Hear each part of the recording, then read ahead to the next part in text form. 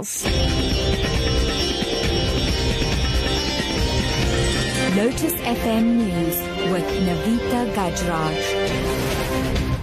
4 o'clock, good afternoon. KwaZulu-Natal Health MEC Dr. Sibongiseni Dlomo says the World Health Organization has called on all countries to make palliative care a priority in approaching the improvement of the quality of life of patients and their families.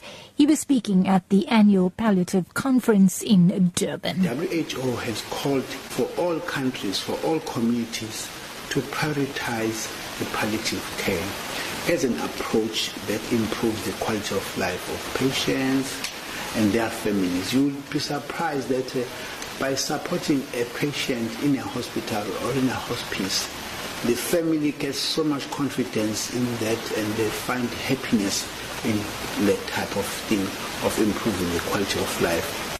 There's a strong police presence at schools in Mangaung where gangs disrupted classes on Wednesday last week. Most learners from the Petunia Secondary School were accompanied by their parents when they entered the premises today. At the Sehunelo Secondary School in Bato, the situation remains calm.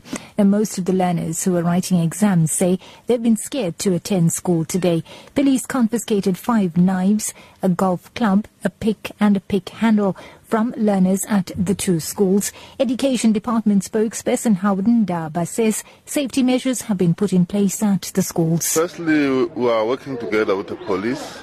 We also have what we call school safety committees, and we have instructed our schools, our principal, to reactivate those committees, to also develop a comprehensive safety school plan so that they make sure that our learners are safe, our teachers are safe. We are confident that going forward, our learners will be able to write their preliminary exams. The Western Cape Community Safety Minister Dan Plato has appealed to the community of the Masipumelele Township in Cape Town not to take the law into their own hands. He visited the area earlier today. Following a recent spike in mob justice attacks, he says the community should work together with the police to fight crime. The mindset of the people is that we have the right to kill if police don't want to react. So that is a mindset we will have to change as a government, and that is why we are hitting the streets to urge the community to rather working with us instead of against us. Because anyone that get arrested for mob justice, and according to the law, our message is clear. We don't condone any form of mob justice or vigilante killings. And wrapping up, a South African businessman who has been reunited with his family after being jailed in Equatorial Guinea will shed more light on his ordeal later this week. Daniel Janse van Rensburg is from Hoekville in the Southern Cape. He landed at George Airport last night. Janse van Rensburg was released after theft and fraud charges stemming from an aviation deal were dropped. Here's family spokesperson Fran Kirsten. Daniel Janse van Rensburg is absolutely exhausted after his trip back to South Africa from Equatorial Guinea.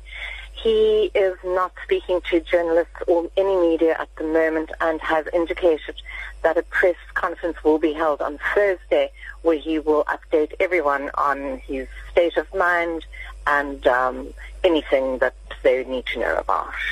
Topping in news at 4, KwaZulu-Natal Health MEC Dr. Sibongiseni Dlomo says the World Health Organization has called on all countries to make palliative care a priority in approaching the improvement of the quality of life of patients and their families. For Lotus FM News, I'm Navita Gajraj. I'll be back with headlines in half an hour.